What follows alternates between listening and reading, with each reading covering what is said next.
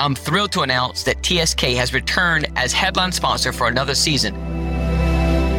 We all see that the world of work has changed. We've seen a true workplace revolution in the last few years. The line between work and life is blurred. We believe the fundamentals of this change is here to stay. When you're a leader in that environment, you're probably having those ongoing questions through the uncertainty, questions around how we can draw people back to the workplace, how we can stay competitive, where our staff supposed to work, can we measure office utilization, how do we transition into hybrid working, how do we maintain the company culture, and how much space do we actually need? Why do we even need an office? TSK has spent over 2 decades helping some of the world's biggest brands to create inspiring places to work for their people. Working with them to create robust workplace strategies, creative design solutions, and quality-built environments. TSK's track record is impressive, and we wanted to share some of those insights and stories with our listeners here on the Workable Podcast. Well-known global brand Kellogg's has always maintained their values for a concrete and positive company culture, expressing this as hashtag #LikeAtK. This was most important at their Dublin offices, home of the Kellogg's European headquarters. In 2019, TSK, our headline sponsor, began working with Kellogg's to realize their dream workplace to help their local and European community thrive. But then, an unforeseen global event turned the project on its head. More on that later in the show.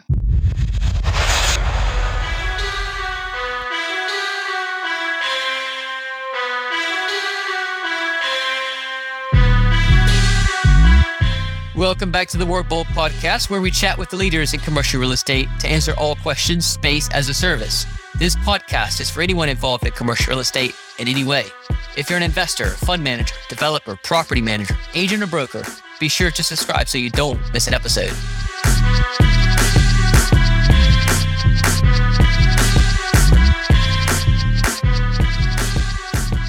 I'm your host, Caleb Parker, and this is episode 9 of season 8, sponsored by TSK. If you're not already a subscriber to commercial real estate publication PropModo, this episode should convince you to sign up today. I'm joined by Franco Ferraudo, PropModo co-founder and editor, to unpack one of his recent articles. I think we can all agree there's concern with the economic volatility right now, especially as interest rates rise. Franco tells us how this will affect office real estate specifically, and we go on to discuss how the increasing cost of capital may shake up the capital stack for the office.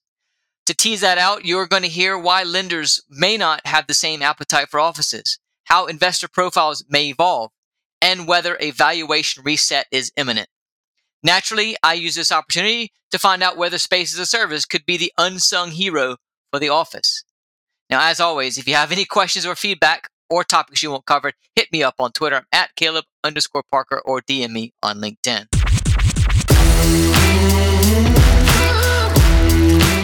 Earlier in the show, we introduced the beginning of a workplace transformation for Kellogg's European headquarters. To tell you more about that story, let's hear from the design and build team behind the project, TSK. Our existing relationship with Kellogg's spanned back to 2018, when we designed and delivered their world-class UK head offices in Manchester. We were ready to raise the bar in Dublin, building a strategy to see the team move from 2 buildings into one unified, open plan and connected space at Dublin Airport. The design had been agreed, work was already underway, then COVID hit. Headlines like "The office is dead," "Is remote working here to stay?" were circulating, and businesses around the globe were reconsidering what the purpose of the office was for them. But if anything, it solidified the work we were about to do. We wanted to create a space which is more representative of our brand, the way we've innovated and changed in the market. We wanted our offices to look and feel like that as well. It sort of comes back to our 4 C's about connection, creativity, culture, and collaboration. Around the world, thousands of smart people funded by billions of dollars of strategic investment are working to change the way real estate is used and transacted.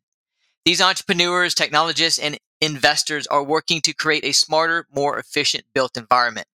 My guest in this episode is Franco Ferraudo, co-founder and editor of PropModo, and he's shining a light on the disruptors and the changes taking place in commercial real estate. Franco has an MBA in entrepreneurship and has been involved in both commercial and residential real estate as an agent and investor. PropModo helps us understand the changing real estate landscape, enabling us to make smarter decisions about which technologies to adopt, keeping scalability and adaptability in mind. Franco and his team help us uncover the value propositions and emergent technologies and how they align with the needs of property stakeholders and office customers, also known as tenants. I've been a subscriber for a few years now. I've shared PropMoto articles on LinkedIn, retweeted their content, and even made an appearance in the article, It Takes a Village to Create a Flexible Office, led by Court's Melanie Jones. Thank you, Melanie. I was reading a recent article titled, What Will the Fed's Response to Inflation Do to the Office Market?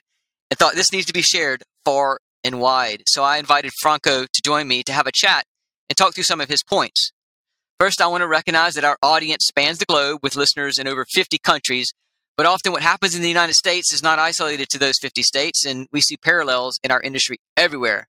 So, thank you, Franco, for being here today, and welcome to the Work Bold Podcast. Yeah, thanks for having me. I'm excited to chat. Absolutely, and looking forward to diving into this article. But I should also add the disclaimer that neither Franco or myself are economists, so don't take this as direct financial advice. Got to cover off this legal bitch. But never want to get any kind of crazy lawsuits. But yeah, let's get started. Okay, so yes or no answer first, Franco. Do you expect rising interest rates to negatively affect office real estate? So I'm going to say yes, but I'm going to give a caveat. I think from what I've learned, it's really hard to paint the entire office real estate with a single brush, right? I think what we have seen from the pandemic, kind of post-pandemic, is that some office real estate is doing rather well and others is really struggling. So I think, yes, there's certainly going to be an impact, but I don't think that impact is going to be felt universally across the office real estate market. Okay. Well, maybe we'll dive into that a little bit more.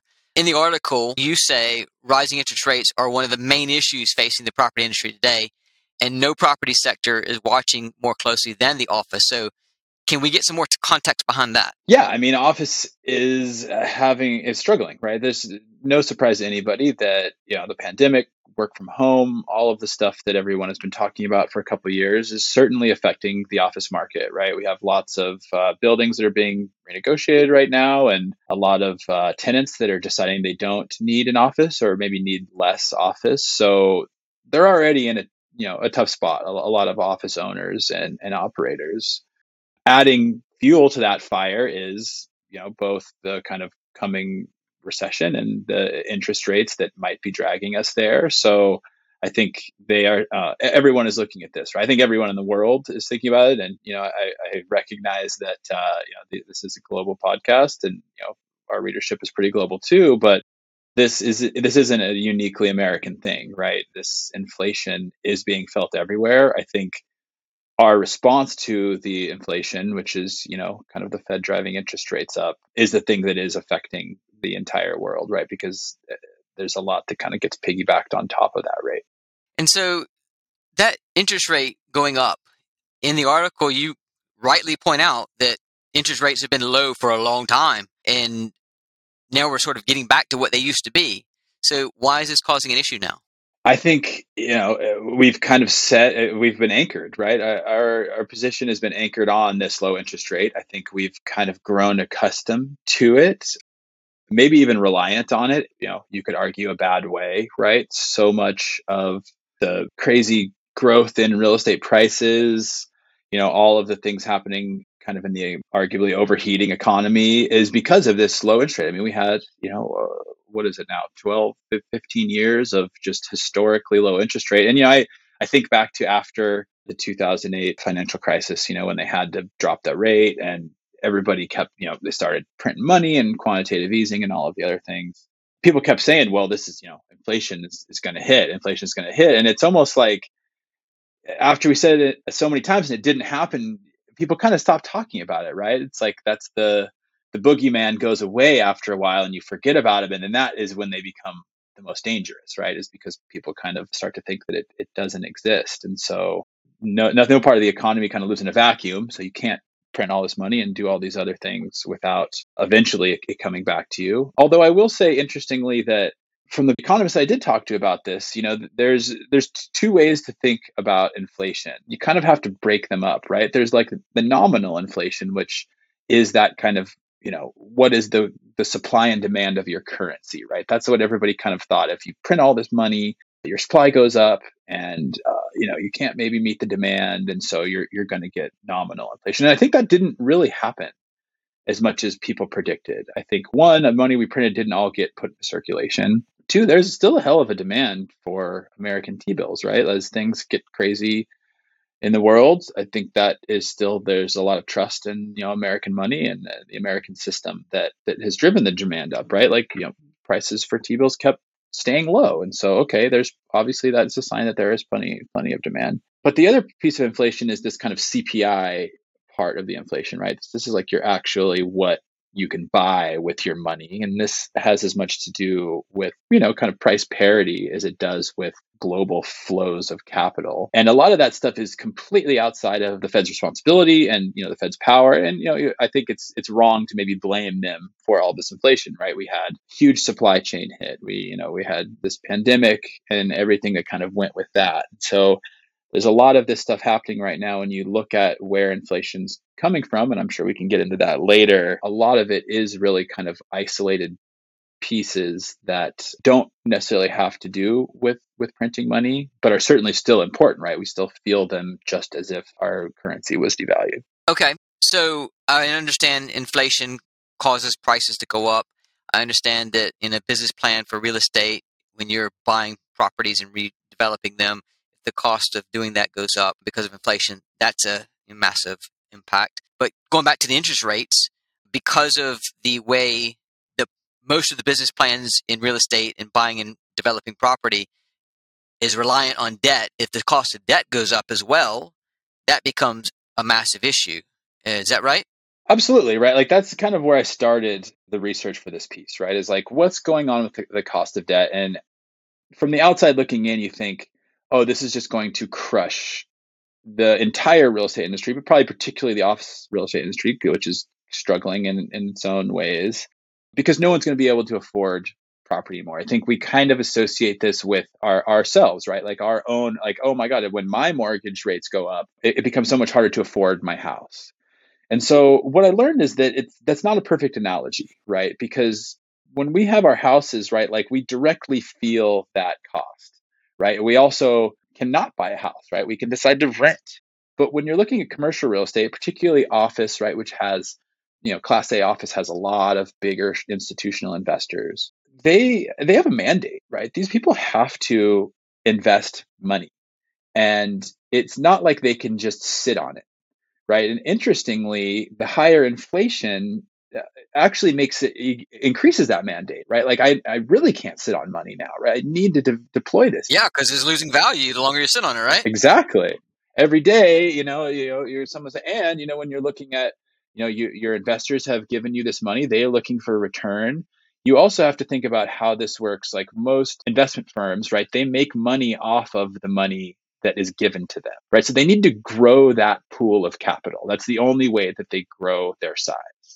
And so it does nothing for them to just sit on the capital that they have, even though it might, maybe if we wait, we can, find a great deal or something, right? Generally, what they are trying to do is put money out in order to get more money in, right? That's how they grow. And so when you look at these companies, the great quote that I got from someone from this is, the most real estate shops, like they're not in the business of predicting interest rates, right? What they're in the business of is finding deals that pencil. And so if they can find a deal that still pencils at these higher interest rates, they will make it. They're not going to like him and haw and say, well, we could have got it if we would have waited, or maybe we can wait another 6 months or another 2 years for the rates to come back down. No, it's not worth it for them. They'd rather put this money into use, get these deals moving, and maybe they make a little bit less money, but whatever. Like we just they don't make any less money. I would argue that their principals maybe make a little bit less money because these deals are no longer that valuable. But at the same time, that's what these principals have given them money to do. So they will understand, right? These are things above and beyond any kind of acquisition shop, and everyone's playing on the same playing field. Better to make less money than lose money, I guess. Yeah, exactly. Right. And so it's really interesting where like, there does not seem to be this kind of, hey, let's sit on our hands and wait, and the prices will come back down like you might kind of see in residential. Okay, so I'm going to paraphrase a quote you did from the principal at Avison Young's Tri-State Debt and Equity Finance, Scott Singer. He talks about there being plenty of capital, and this is basically what you're saying just now. There's plenty of capital out there waiting to be deployed. So is that supply of cash actually offsetting the new cost of debt? Is that helping? I wouldn't say it's offsetting the cost of debt, but it's certainly changing where the debt is coming from a bit. So it's another kind of tricky thing about trying to compare the commercial real estate industry to the residential, right? Which residential is a lot more understandable, right? You can say, hey, here's the average mortgage rate, right? We hear it on the news every day. Well, there's no average mortgage rate for a commercial mortgage, right? Because first of all, there's such a huge queue in these buildings. They're so different. And also there's a huge skew. They're not all kind of 30-year conforming loans, right? There's a lot of different things that go into it, but also there's a lot of different providers, right? And so, you have the traditional providers, which is banks, and then you have these kind of debt funds. And interestingly, the skew between the price, generally the banks are the cheapest, and they kind of, the debt funds kind of take on riskier loans. And so therefore they are a little bit more expensive. And so the skew between the banks and the debt funds right now is one of the lowest it's ever been.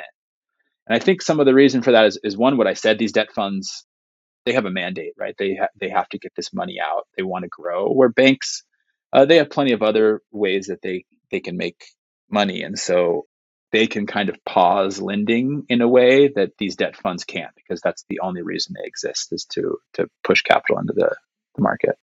So do you think that as these rates are going up, the lenders, I think you said actually that the lenders might not always have the same appetite for loans now in office buildings. Why is that? So lenders, when I say lenders in that context, I'm particularly talking about the banks. Yep. A really interesting piece of this is, it's so funny because this seems like such an easy question, right? Like, oh, interest rates going up means bad for office. Yes. Well, it's very nuanced, right? So on one hand, like I said, this doesn't affect the debt, kind of funds much. They're happy to keep pushing this money out. Banks, on the other hand, are looking at a changing profit margin that is affecting the way that they think about this, right? So usually there's kind of, it used to be the LIBOR, but now it's the kind of overnight rate. Usually there's a fixed rate, and then they kind of, they bid, let's say 2% above that. And so when the mortgage rates are low, they're actually making a lot of money, right? Because they're leasing out at 2%. And they're getting 2%. So you could argue like that's almost like kind of 100% kind of margin they are getting off of the rate. Well, as the rate goes up, let's say the rate is at 10%, right? Well, so they're adding 2% on top of that, and that's only a 20% margin, right? So they're looking at this interesting kind of flux of, all right, where's our risk at? How much are we getting off of this, money that we're putting out? And so, yeah, you do see some capital, particularly banks, pulling back. But like I said, that those are, only one piece of the lending infrastructure. And for every bank that seems to be pulling back, there are certainly debt funds that are still willing to put money out there. Well, this brings me up to another topic or related topic, I think. And we see that the demand for space as a service is growing. We obviously talk about that on every episode almost. And, the predictions out there of that taking up 30% of the footprints in the future, I predict that it will go up to 70% in the next 10 years. If any of that happens, that means that there's going to be more revenue not wrapped into long-term leases, which is what the banks want and arguably what most lenders would want. Combine that with the rise in interest rates, inflation. Do you think that we'll see the capital stack of the real estate business plan evolve? Will we see different investor profiles come into this? Will business plans change to increase the debt equity to debt ratio in transactions? What's your view on all this? That's a tough one. I think that I think you're pointing to a bit of a fundamental flaw in the way we value buildings, right, is that we value buildings based on their long-term ability, like their long-term leases, basically, their long-term ability to create a revenue stream. And unfortunately, the way we value buildings now does not really consider, short-term leases, flexible space as part of that, right? And so your revenue from your flexible space often doesn't get kind of thrown into the line item of your revenue, and therefore it doesn't become a multiple for your capitalization rate, right? So I think a little short-sighted for a couple of reasons. One, I think you could probably point to the robustness of the flexible space industry. Particularly, I think that in bad economic times, you can maybe I've heard of it kind of considered as like our bumper, right? I talked to the head of kind of Boston Properties flexible spaces, and that's what they look at. It's like, yeah, we realize this isn't maybe as useful for us as a long-term lease, but it really is a great bumper when we have bad times or kind of clients that are not really sure if they want to have an office. We can give them a little bit of peace of mind by carving out some space in that. Two, I do think that this is a really important amenity for a lot of companies going forward. I think that if you have a flexible space in the same building as a company has their traditional leased space, that it can give them a bit of peace of mind, certainly, that they can, if they do grow past their lease, that they have a space for their people. But it can also just provide a good amenity for them, if who knows what happens in the future, they can have a little bit of that same bumper idea of like, okay, we know we can put our people in a place, even if, we sublease our space or do something else like that. So I certainly think that flex space is set to grow.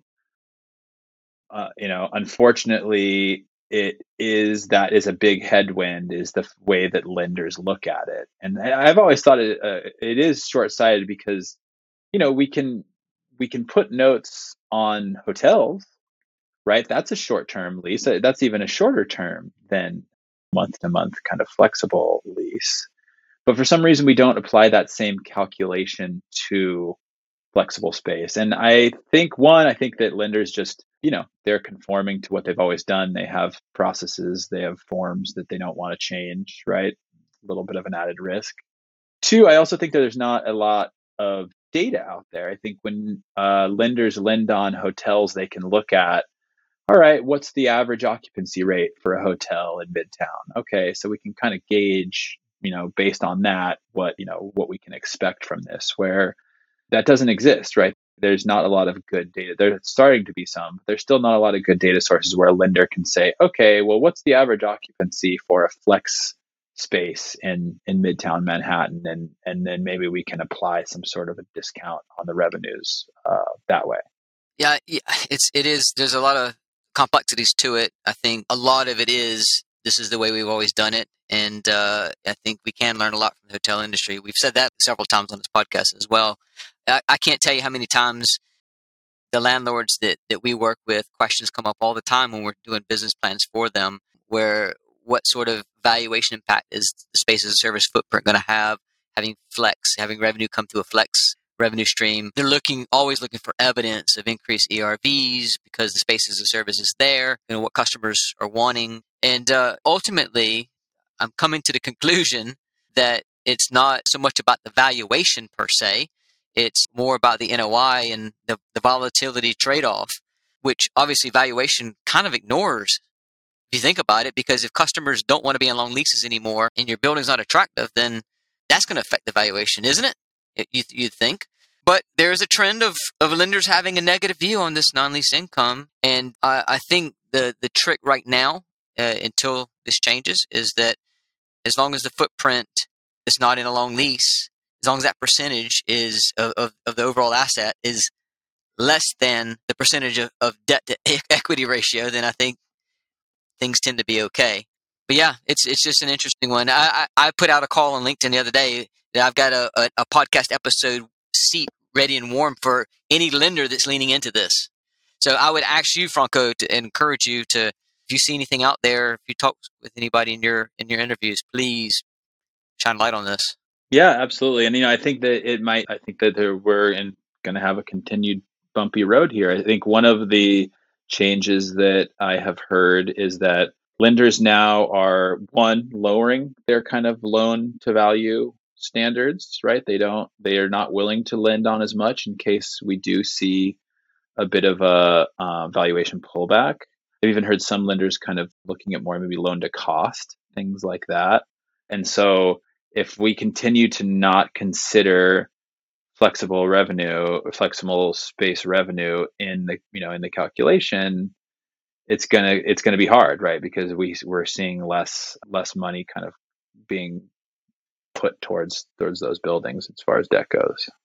Yes, indeed. Well, I have to, at this moment, give a shout out to Sam Gamble. He had about 2 years ago now, he put out a video, YouTube, talking about new ways of valuing buildings based on including the space as a service and flexible revenue in flexible agreements. He's got a couple of videos out now. I'll put the link in the show notes to this episode. But yeah, no, thank you for entertaining that. And thank you for sharing your insights here, Franco.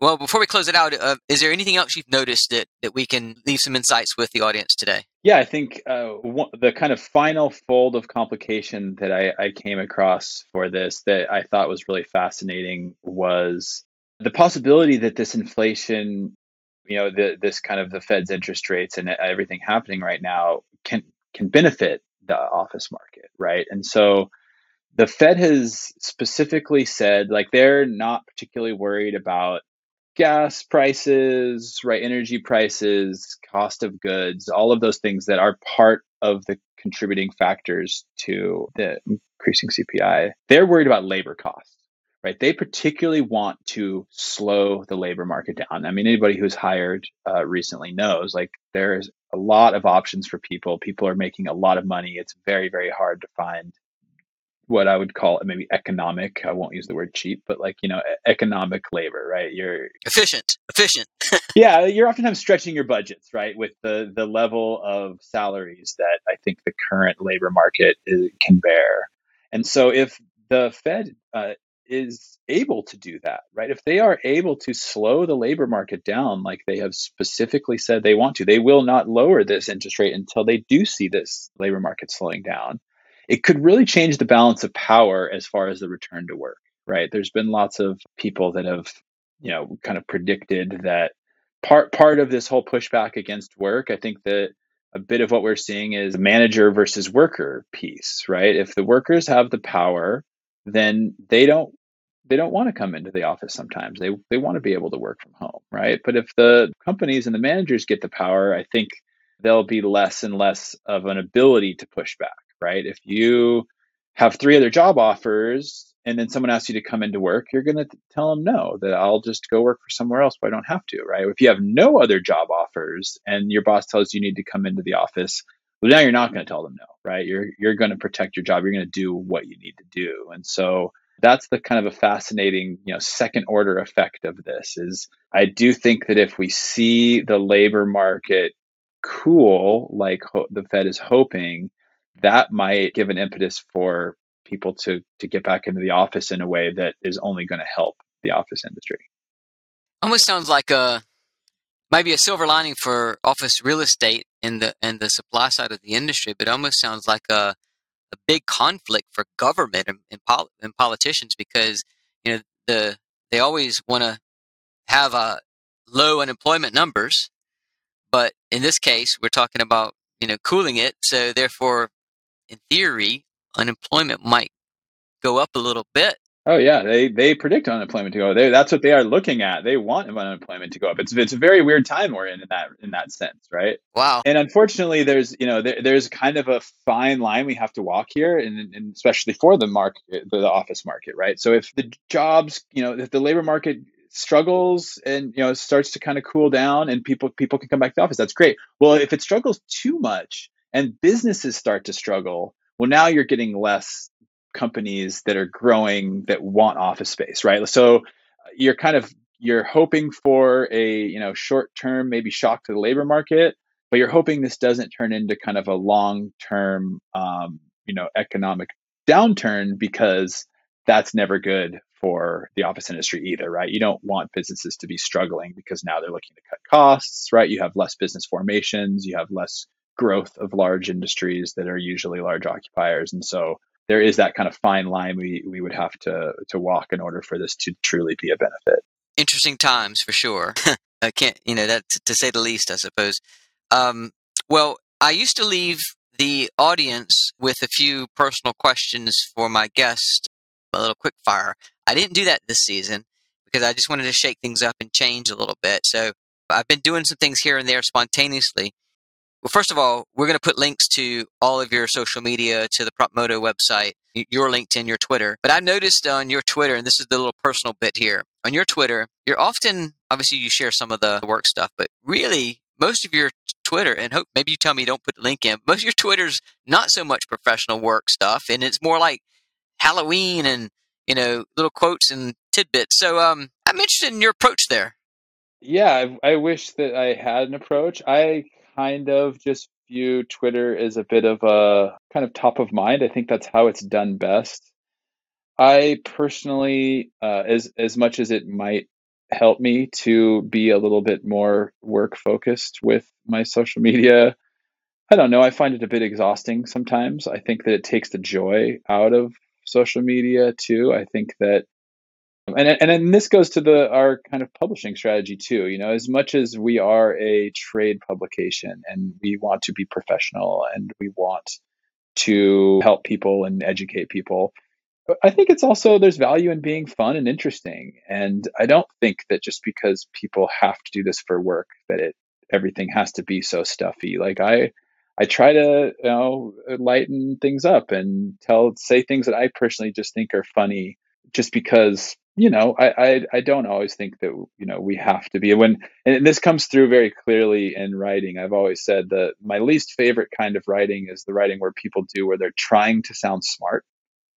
When everything is like very stuffy and lots of big words and big complicated sentences, and it just doesn't sound genuine. I think that we are in an age of authenticity right now. The kids certainly get it. I mean, you look at, it's almost like it's shocking how open the kids are these days with their personal information on social media. But I think that it's because authenticity is so valued now, right? And so I personally think that if for listeners, for your own social media and also for your business, if all of you're doing is just shilling your expertise or your product, you're kind of doing social media wrong, right? And I think you're also kind of doing content wrong, right? You got to think of the value first, and then maybe ask after you've proved that value. Oh, that's sound advice, and I didn't have an expectation of what your answer was going to be. But I have to say, I bring this up because I've found your tweets when they've come through when I'm scrolling refreshing, and often I'm laughing because you put out some funny shit. Thank you. Can I read one of them? Is that okay? Sure, as long as it's PG, I guess. It's definitely PG. So it's just kind of funny. It says who cares whether this is back in August? Who cares whether people think a hot dog is a sandwich or not? The real argument is whether or not you think the dishwasher is a cabinet, which I think I can probably relate to sometimes. So you crack me up. Thank you. Yeah, no, I have some family that's just basically storage in their house now, and so I personally like my dishwasher to wash my dishes, but hey, teach their own. My thing is I wash it and then I get so busy with back-to-back days when I'm not working from home, and then I leave it in, and I was like, oh shit, I got to empty the dishwasher. It does play a dual function sometimes when you're busy. I get it. Anyways, just want to leave this on a lighter note. So thank you again, Franco, for taking the time, sharing your insights, and keep fighting the good fight on PropMoto. Yeah, thank you. I'm happy to join. It's been really great. And yeah, I love the podcast. Keep up the good work. Thank you all for listening today. And until next time, take care of yourself. And now, the final break to complete the story of how TSK helped Kellogg's create their workplace of the future. This time, in the words of Kellogg's, which means I have to mention I had a chance to meet Kellogg's European Facilities Manager, Derek McDonald, on a recent trip to Manchester, England. Let's hear what he and his team have to say. We found that we had a natural attrition rate where people, once we opened the office, with no pressure, they started to come back in. Now, when you walk in the door here, the flavour that you get, you see all the branding, you see how light and airy and spacious it is. There's so many different spaces to work in, not just standard desks. It just really, really works very well. When we saw it come to life, it was really interesting because you never really think it's going to look like it's going to in the picture, but it did. You definitely know it's a Kellogg's building when you walk into this floor, and I love the reaction of everybody who comes here. It's nice to now be proud of a workspace. When you look at the design of the office, TSK really understood that from where our culture is to where we wanted to be. We wanted people mingling, we wanted people to get to know each other, and it's very evident in the layouts, the designs, and when you look at our brands and our colours and our phone and our product, that's evident here. And that was great working with a team that understood what we were about, what we wanted. Thank you for tuning in. I hope you enjoyed this episode. Don't forget to subscribe to our podcast. And remember, fortune favors the bold. Drumroll, please. P.S. If you want to find out about future-proofing your portfolio, head over to newflex.com.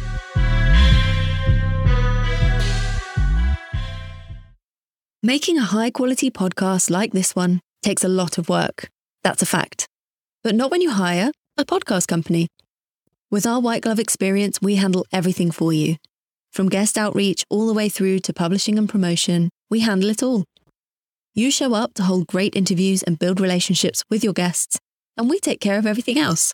Podcasting is not just about the audience. Every podcast interview is the start of a new relationship. With a weekly podcast, you'd build relationships with 52 ideal partners or prospects through your podcast interviews over the next 12 months. Do you believe that 52 new relationships would help grow your business? We do. Contact Jason at apodcastcompany.com and let's talk.